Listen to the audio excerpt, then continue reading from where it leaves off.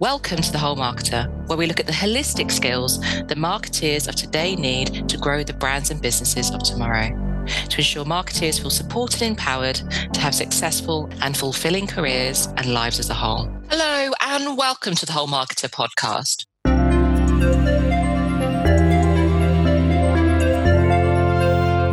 Today's podcast is a technical skill. It's brands. And shortly, I'll welcome today's guest, no other than Daryl Fielding, onto the podcast. But before I do, let's talk about brands today. The role that brands play has evolved over time. From where we started with a trademark on logo to where we are today around developing brands that have a true meaning or purpose around why they exist to benefit our consumers and our customers. For me, brands are one of our many strategic choices and should outline how we are positioning our brand to meet the needs of our consumers or customers in our chosen market or segment. This thinking needs to be done before we think about how we visually bring this brand to life. And on today's podcast, we'll be discussing Daryl Fielding's book, The Brand Book. What I love so much about this book is it's laid out into those elements. First part strategy, second part execution. They go hand in hand, one can't be done without the other. Today's guest, Daryl Fielding, is best known as the architect of Dove's campaign for Real Beauty. Daryl's career included leadership roles in brand owners, media, and advertising agencies. Work-wise, she now combines board roles with a part-time role as a charity CEO. She is a trustee of the British Heart Foundation and the Academy of Ancient Music and Pelican Cancer Foundation, and a non-exec director at the Association of Chartered and Certified Accountants. She is a part-time CEO of the Marketing Academy Foundation, which she co-founded, a registered charity enabling career starts for young adults from disadvantaged backgrounds. She has held executive director roles at Vodafone, Mondelez, independent newspapers, and Ogilvy Advertising. She has just published The Brand Book, which I mentioned earlier, a practical nonsense guide to brands drawing on her personal experience and other world-class examples, and enjoys delivering keynote speeches on brands, marketing, and diversity and inclusion. So Daryl, welcome to the Whole Marketer podcast. Thank you. So as always, we start with the big juicy question, and quite a generic big juicy question today for you, Daryl. What is a brand to you? Well, if you ask that question of Google, it will give you 14 million answers. So I definitely wanted to simplify it and certainly didn't research them all. To me, a brand is the combination of the product or service, what you do, and your reputation. And those two things, product and reputation, are inextricably linked together. They inform each other and they draw from each other. And the point of a brand is to add value to the organization, to hold the producer accountable, and to help customers choose. So I think that's it in a nutshell from me. Daryl, you are known as an expert in building brands across many different organizations and industries. The amount of hellos I've had to do before we even started today's podcast from people that knew I was recording a podcast with you says it all. I have read your fantastic new book, The Brand Book, An Insider's Guide to Brand Building for Business and Organizations, and I absolutely love it. I absolutely love it because it's not theory. It's very much, here's all the tools that you can use. Here's some templates you can use. Here's some examples of how they've been used with different brands. You share a variety of models and checklists for marketers to develop their own brand, but also has a wealth of examples that go beyond the ever discussed Dove, which includes some of my personal favorites, Loaf and Method, for example. I'm fascinated to know what drove you to write the book.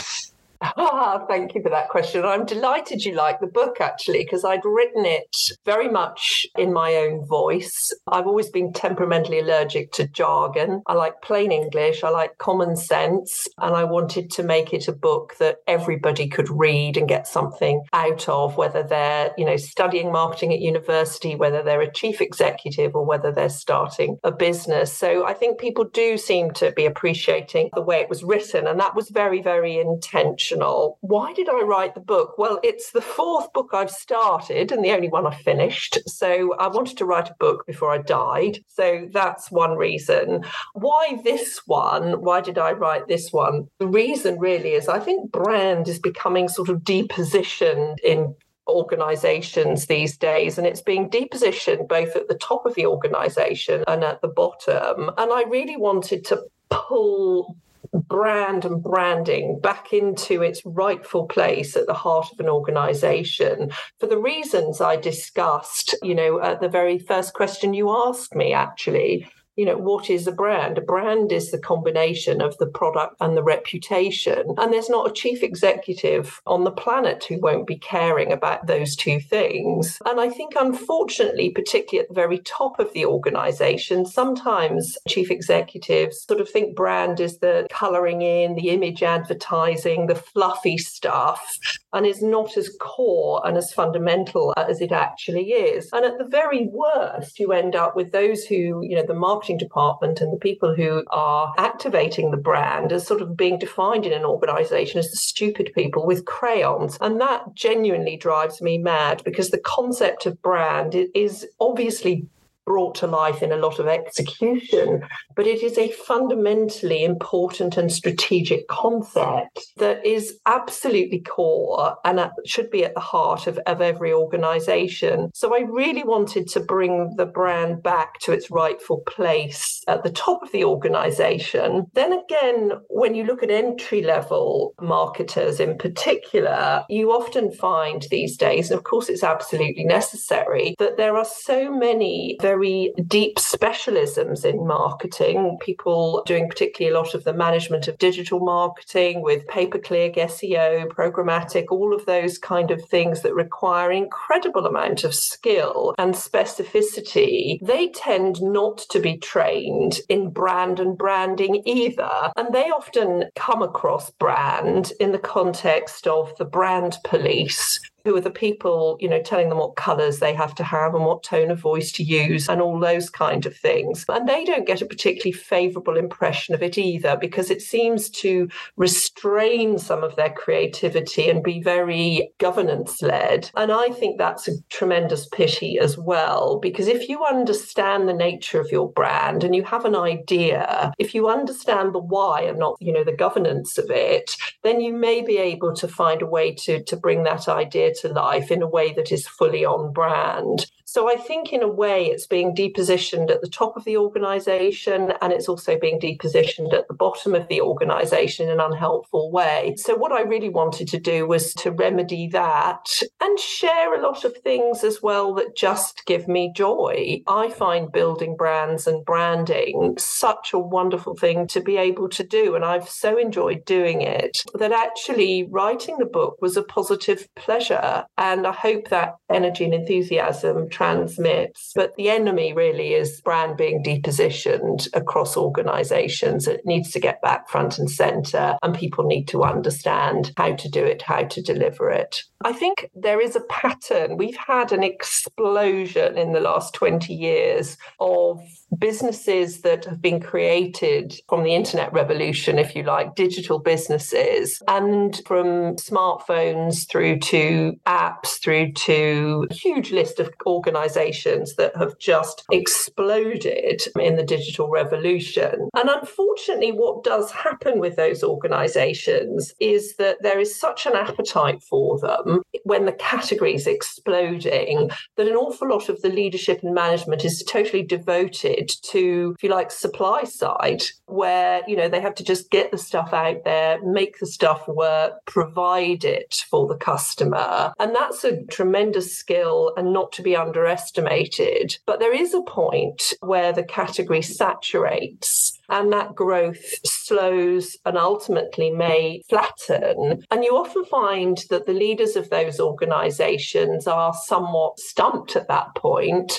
because they've never had to grow by demand generation and demand creation. And I think they then lack some of the skill and tools that they need to figure out their brand, figure out what makes it resonate with the customer, and then figure out how to innovate against that brand and how to drive demand and appetite for that brand and entice customers to the brand. This was rather the situation I found when I joined the team at Vodafone. They'd had all mobile network operators had exponential growth, and that was then saturating. And I think there was a real appetite to figure out what to do, but the skills of the organization across the board were somewhat challenged in figuring out how to grow when the category stops growing. So I think that, giving seeing those leaders who think they're masters of the universe have lots of mantras like fail forward fast. Some of the wisdom of being, if you like, a sort of FMCG dinosaur as to how you grow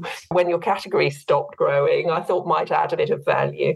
So I've seen a similar journey for branding to brands where they are today, from a logo, a trademark, to something of aspiration, and so on and so forth in consumers' eyes. I've also seen, obviously, the influx of digitalization and the marketers and their skills. That they have been much more focused on being experts in digital, but not understanding necessarily the long-term strategy for their brand or for their business. So I completely echo what you're saying around that brand police, brand not being at the heart of their thinking, but almost being the thing that they see afterwards as a guidelines only for execution. I see all of those things. And one thing that I'm really curious about is the skills piece, because I'm someone who has had many brand management roles myself. But tell me what you think those skills are that you think marketers need to possess to be able to develop a brand today. I think the skills that you need to develop a brand today are threefold, actually. And I think it's the most delicious blend as far as I'm concerned. I think if you're going to be a successful, kind of leader of a brand or manager of a brand, you have to have good commercial skills. You have to understand where the profit pools are, how you drive the profitable growth of that brand. So number one, you have to have really good commercial skills. You also have to have curiosity, understanding, customer empathy. You have to be interested in why people do things, why they're going to like your brand, how they think and feel. You have to have that real appetite to understand the users of your brand, whether they're business to business or somebody buying a deodorant, frankly. And then thirdly, I think you have to have a bit of artistic ability. I was a little bit damning about stupid people with crayons earlier in the conversation, but I think if you haven't got some sense of aesthetic, some artistic sense, you probably won't succeed either. You have to be able to bring something to life in a pleasing way, or have someone in your team that you give 100% trust to do that for you if you don't have that. So I think probably in order, number one, you have to be commercial. Number two, you have to be curious about the customer. And number three, you need to have some artistic sensibility. I couldn't agree more with all of those skills. Commercial understanding, curiosity, empathy, artistic ability, or as I often say, a way to visually bring that to life to inspire, are all skills that I've outlined in the Whole Marketer book. So it's great that we are aligned on that. Yeah, I think the visual aspects of brand are often not considered as much as they should be. I think if you just try and find the right app on your smartphone, you can immediately understand, the value of color, for example. And it seems incredibly basic. An awful lot of this stuff is really fundamental common sense. I mean, I'm constantly confusing Trainline and Rightmove on my phone. This is not, color is not an aspect that belongs to the dark ages. If you're in gaming, for example, gaming is driven by the number of players and in-app purchases. And if you're in the mood to play some kind of game on your phone, how quickly and which one you pick is a big commercial driver for those enterprises. So, just some really elementary things like how visible is your brand in, if you like, the context of choice, whether that's on a supermarket shelf, whether it's on your smartphone, whether it's a pure play digital business, or whether it's an FMCG brand that's been around for hundreds of years. Picking the mauve one or the pink one is so important. And I did a little analysis of the number of blue apps on my phone screen. It's amazing how few just app icons don't stand out in the way that they could. Hats off to EasyJet, frankly, for picking orange and sticking with it. So, yeah, some of those really elementary visual aspects are incredibly important and drive the business. And the example that you gave there really makes me think around brands that have forgotten that their competitors are outside of the category that the consumer they're trying to target. So in that situation, you are a Trainline user and you are a Rightmove user. We're not just looking at Trainline app versus another rail app. and the colorways, the distinguishing assets and so on. And nor are you looking at Rightmove versus Zoopla versus something else, that competitive context. You're actually thinking about that consumer and where you overlap across multiple different markets and categories. So many people forget that. They look at the archetype and they look at the brand colors that are reflective of the personality that they are trying to convey, but forget that that color is also used by multiple different categories. And therefore, you've got to think about the distinguishing asset against that consumer and their world, not just that category. Yes, well, there's so many themes you're bringing out in that observation, Abigail. I mean, you have to map a customer journey, I think, from not just within your own assets, not just within your own website. When you're getting into the marketing, you have to figure out what's the trigger for engaging with you as a business in the first place and map it right through to customer use, sharing, repeat, etc. So that's sort of one theme that you highlighted. And if people are engaging with you on a smartphone, then you have to look at that environment and go, how are we playing there? I wish it were true that businesses need to look beyond their category. It is true, but equally true, they need to look at their own bloomin' category, frankly. I mean, the number of CEOs I've met where I've gone, have you done a competitive review? And they sort of look at you as if you're suggesting that, they go back to school. And I had this conversation with the chief executive of an ad agency a few years ago. And I said, have you done a competitive review? And I have been in the unfortunate position of trying to select an agency from their website. So I sort of slightly have been a customer in that regard. And he sort of rolled his eyes as though, this was far beneath him. And then a few months later, he said, right, look at our competitors. We all say the same. I'm like, I know. And I find a proper, full analysis of your competition. And I literally recommend to businesses that they put it all on a wall, and I mean a literal wall, and they look at every aspect, that from the logo to the color to the positioning statement to everything that brand does that is relevant to that particular category, and they really take a good look at it and look at themselves. Because my experience of doing that analysis for businesses is everybody is doing the same thing for the same reason. The number of rainbow logos, if you look at diversity consultancies, is disappointing. Of course you can see how they got there, but they've all got to the same place. And one of my favorite quotes is from Coco Chanel, which is, to be irreplaceable, one must always be different. And of course, if you're going to be irreplaceable, you'll have to be different. It is such a wise piece of philosophy, but so fundamentally and irrevocably true. What do you find in business? Everybody copies each other, and yet they somehow hope that they're going to be the customer's favorite brand. Well, how on earth are they going to be the favorite brand if everybody is very, very similar all the same? And I had a little bit of a LinkedIn chit chat with somebody, and he particularly liked this comment I'd made. And we came up with something, an acronym, which is a bit like FOMO, but it's actually FOSA, fear of standing alone, which FOSA, which so many brands are afraid to do something significantly different because it's scary to be the different one. But how else are you going to be chosen in preference to everything else? Of course, you have to make sure that that difference is relevant and interesting and motivating to the customer. But that's what companies need to figure out and to embrace. And it can be as much about the what as the how. It can be a combination of differentiation and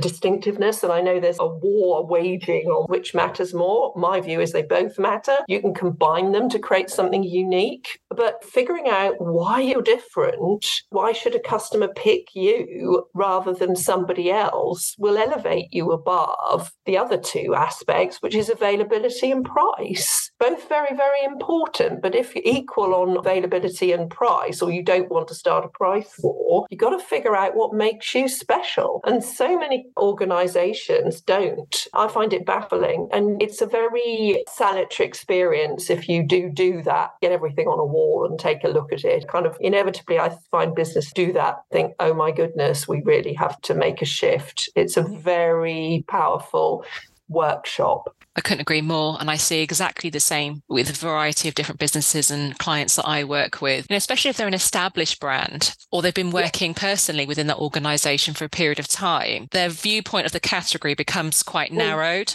And so they're looking at themselves and maybe the one or two other players within that, but they're not looking at the new entrants. They're not looking at the tertiary brands. They're not looking at brands in adjacent categories that might enter. And to your point, therefore, they're losing that context in which they are operating in and consumers are choosing from them. And I think it's not until the point you made earlier around, oh, the category's now no longer in growth. What's going on? Do they sometimes have that need to accept that they need to really understand or look through a different angle, which to me would be an angle I would think that everyone would be doing, but not always the case? No, I mean, much rarer than one would imagine. As you say, one of the things I always say to marketers is we work very, very hard indeed to build our brand. And if we flog ourselves half to death, then the customer might just about give a shit. We must never forget that our customers are not agonizing over our brand. They're often not even agonizing that much about the choices, depending on the category. Obviously, some categories are thought through purchases. Many are very, very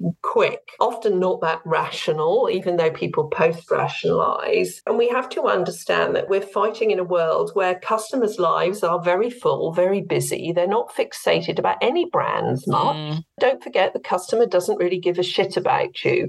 So, yes, you have to try very hard, but don't think that the customer is particularly bothered. I mean, we've perpetrated a lot of myths over the years, and I think it panders to perhaps the egos of marketers. I don't know. The one that is my particular favourite for debunking is that the customer wants engagement. They don't. They don't want engagement. They will engage if sufficiently incentivized to do so. But mostly, customers are pretty indifferent to your brand. There may be one or two exceptions, but most of us are working on brands that the customer hires to do a job, but that's about it, really. We mustn't get overblown on the sense of importance. That's not to neglect what we do. It's to understand that if we work really, really hard, we might just about get chosen in preference to something else. And not to get desperately bothered that customers spend 2 hours on our website, you know, if it isn't going to drive more business. We've been very vain over the years, I think, and some digital opportunities have made us that way because customers will spend 2 hours, you know, engaging with the brand, but to what purpose, really? Really? I had this conversation with the Cadbury team at one point. I think they'd done a new website, and Cadbury was a brand that people did have an appetite to be involved with, actually. But I think they had 200,000 users on this website. I worked out that in order to budge the brand share by 1%, that wouldn't be enough. Everybody on that website would have had to eat a whole other bar of chocolate every day to budge our market share by 1%. So what we do, you know, can we do something that gets greater scale and leads to better sales outcomes and not kid ourselves that we're in the entertainment business? We're not. We're making bars of chocolate. So I think there was a period of excessive vanity characterized by this notion that customers want engagement. It's nonsense. So you've helped many brands and businesses develop their brands or evaluate their brands or look at, to your point, how they can engage. What do you think the most common challenges, either within the team or within the organization and within that understanding, that you need to help them overcome before they can get to the space of developing the brand? So you've mentioned obviously the vanity, the understanding that consumers are indifferent to our brands, not always having that greater competitive context. What else do you feel like they're missing as the juices that you want to use to make the cocktail, if you will? All those things you need to bring together. Is it insight? Is it aligning as a team? Is it lack of context? What is it? What are the things that you find are the biggest challenges when you're doing that? Well, I think the biggest challenge is constant change. I think those brands that endure and succeed don't flip-flop their strategy and executions that quickly. So consistency over time, I think, is the objective. But how do you get that internally? I think you need proper analytic strategic thinking, where what you identify as your customer insight or your right to win or your connection with culture or your differentiation is properly embedded in substance. It's not the result of half a dozen people in a room at a workshop making a decision. It has to be properly embedded. It has to then be fully bought into and embraced by the top whether that's the board, whether it's the chief executive or the management team. It cannot just be left to the CMO and the marketing team. That brand strategy has got to be fully supported by an enduring entity in that organization, whether it's a board of directors, whether it's a senior leadership team, because the risk, if you don't have it fully bought into and embedded, is that 2 years on, that there'll be some things that are going well, some things that are going badly. You'll get a new marketing director in who'll throw the baby out with the bathwater, reinvent everything, and there'll be nobody there to say, hang on a minute, you can't change all of this, because some of the things that we all bought into are fundamentals and are true. So that's socializing at the most senior level, the strategy for the brand, I think is huge. It was something we did incredibly well for Dove, or Unilever with Ogilvy's help did incredibly well for Dove. And 20 years on, they still have the same strategy. The executions have varied, but the positioning of that brand is still the same.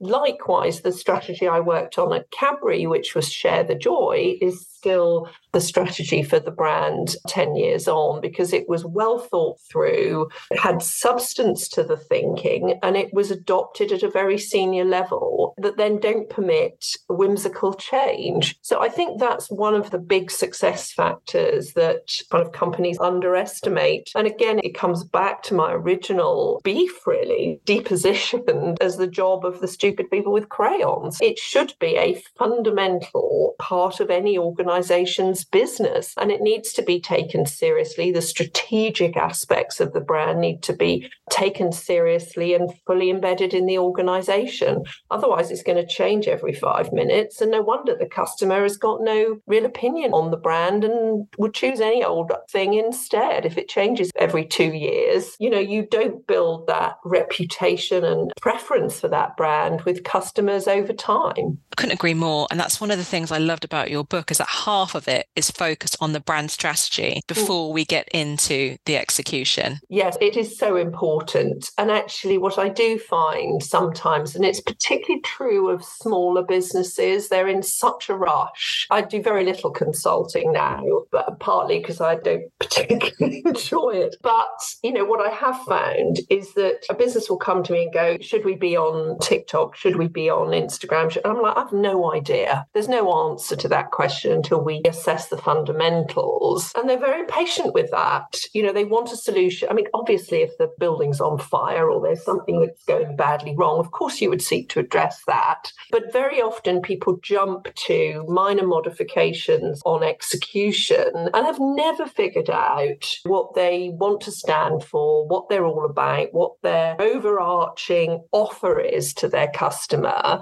And until you do that, everything else is, you'll be asking the same questions and making different decisions depending on who's in the room at the time, if you haven't got those building blocks in place. So I'm very avid about setting up that key strategic piece first, because then all the decisions become easier. People think it will slow you down. It's the exact opposite. It will speed you up, because you will understand why the logo should be red. You will understand whether we should be saying X or Y, because you will have made all those decisions, and you will have a magnetic north to navigate by in every decision you make subsequently. So you won't have decisions made and then unmade, because they'll be made against a roadmap, if you like, or template.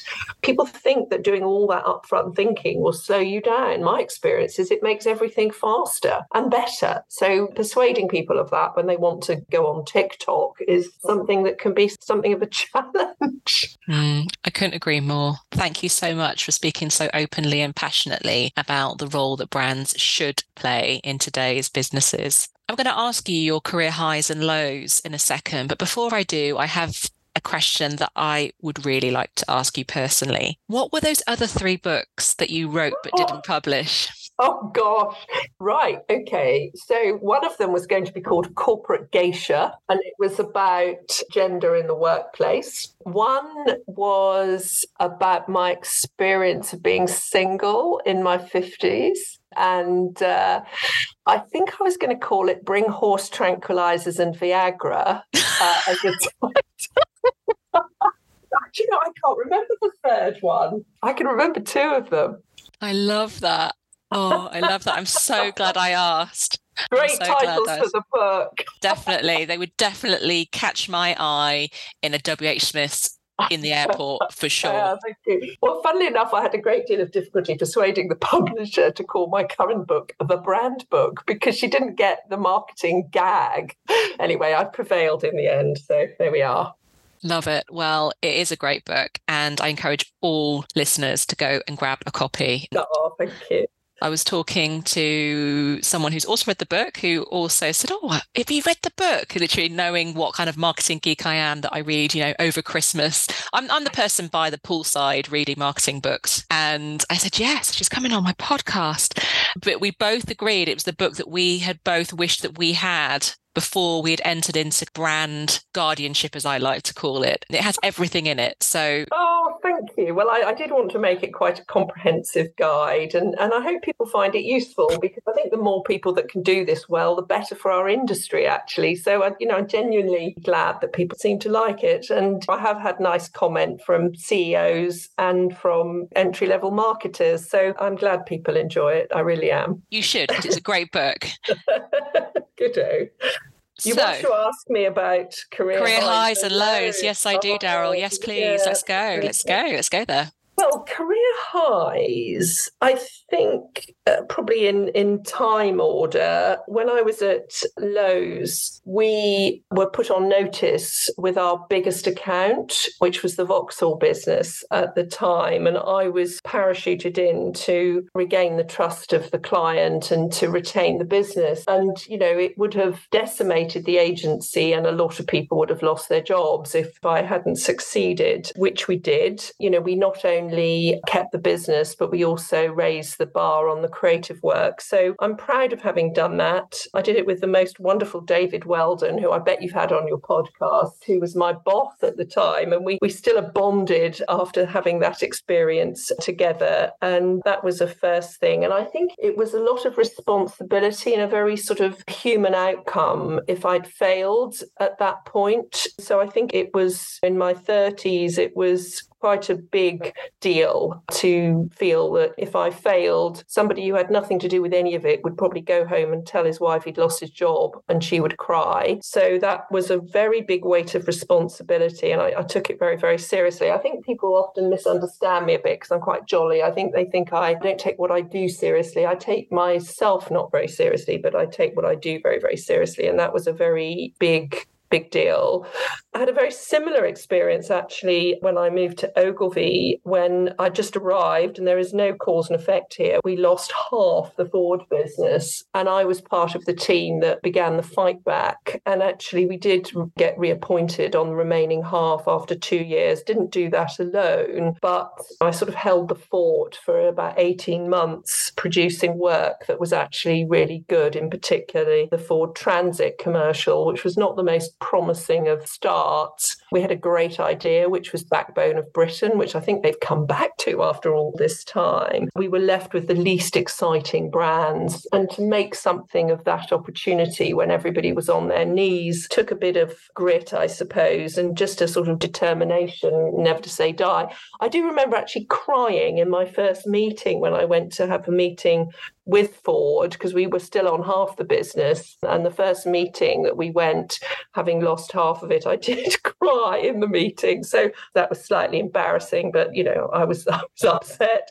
So those were two highlights, I suppose, being in a really difficult situation and just being absolutely dogged at the objective and taking that objective very, very seriously. And, those were quite early responsibilities to have, I think, in my career. Dove, obviously, I was one of the key parts of the leadership that created the campaign for Real Beauty from, blank sheet of paper, no strategy, no nothing, to delivering the executions across 73 countries. And that was 5 years of my life. So I am proud of that. I do get invited to tell the true story of the Dove campaign, even now. And I feel slightly like Frank Sinatra singing My Way when I do it. But people still like to hear all the sort of, inside story and the messes we got into, rather than what's often portrayed in public, which makes it sound sound like the seamless logic of a bunch of geniuses. It was hard work, it was a muddle, but we had a sort of sense of direction and we got there in the end. And then I suppose I was particularly proud of the strategy I developed for the Vodafone brand. One of my colleagues showed it to the former CMO of Unilever just to see what he thought of it, and he thought it was world class. So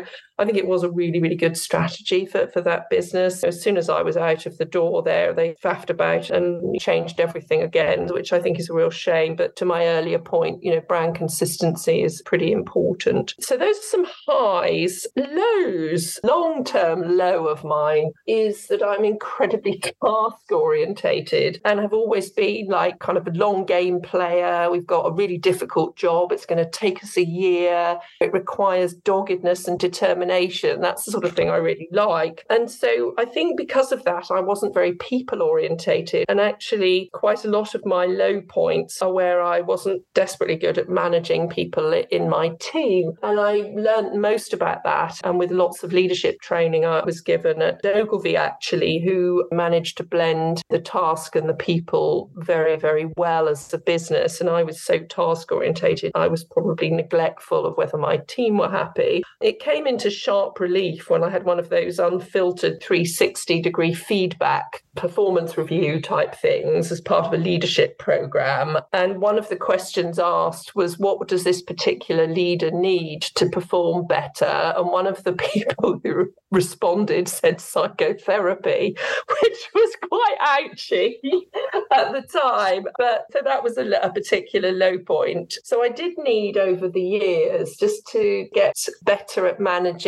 people. It was never that I wasn't kind, or it was never that I didn't care. I just think I thought the task was so interesting that I forgot that everybody else wouldn't be as enthusiastic about the job as perhaps I was, and just didn't pay attention to their particular needs for fun and lunches. And I'd be like, let's all work. It's so much more interesting than anything else we could be doing. So I think that's been a long, low theme for me. But eventually, I think I've got there. I slightly wish that somebody, got my head and stuffed it down the toilet and flushed it on me when I was much younger. But, you live and learn. And I think I have. It sounds like you have. And I think what I'll also add is that it sounds like it's also your super strength in that you are able to fully submerge into the brief, into the task at hand to really deep dive and come up with the answer. And it's just a watch out that sometimes while you're doing that, you're not bringing others with you, in my opinion. I think that's exactly right. And, some people did come with me and I'm still friends with them. I think perhaps part of it is who I have on my bus, but you often don't get that choice. So I think it's a mixture of things. And I think what I do now, which I needed to learn to do, was bring more of my home self to work, more of my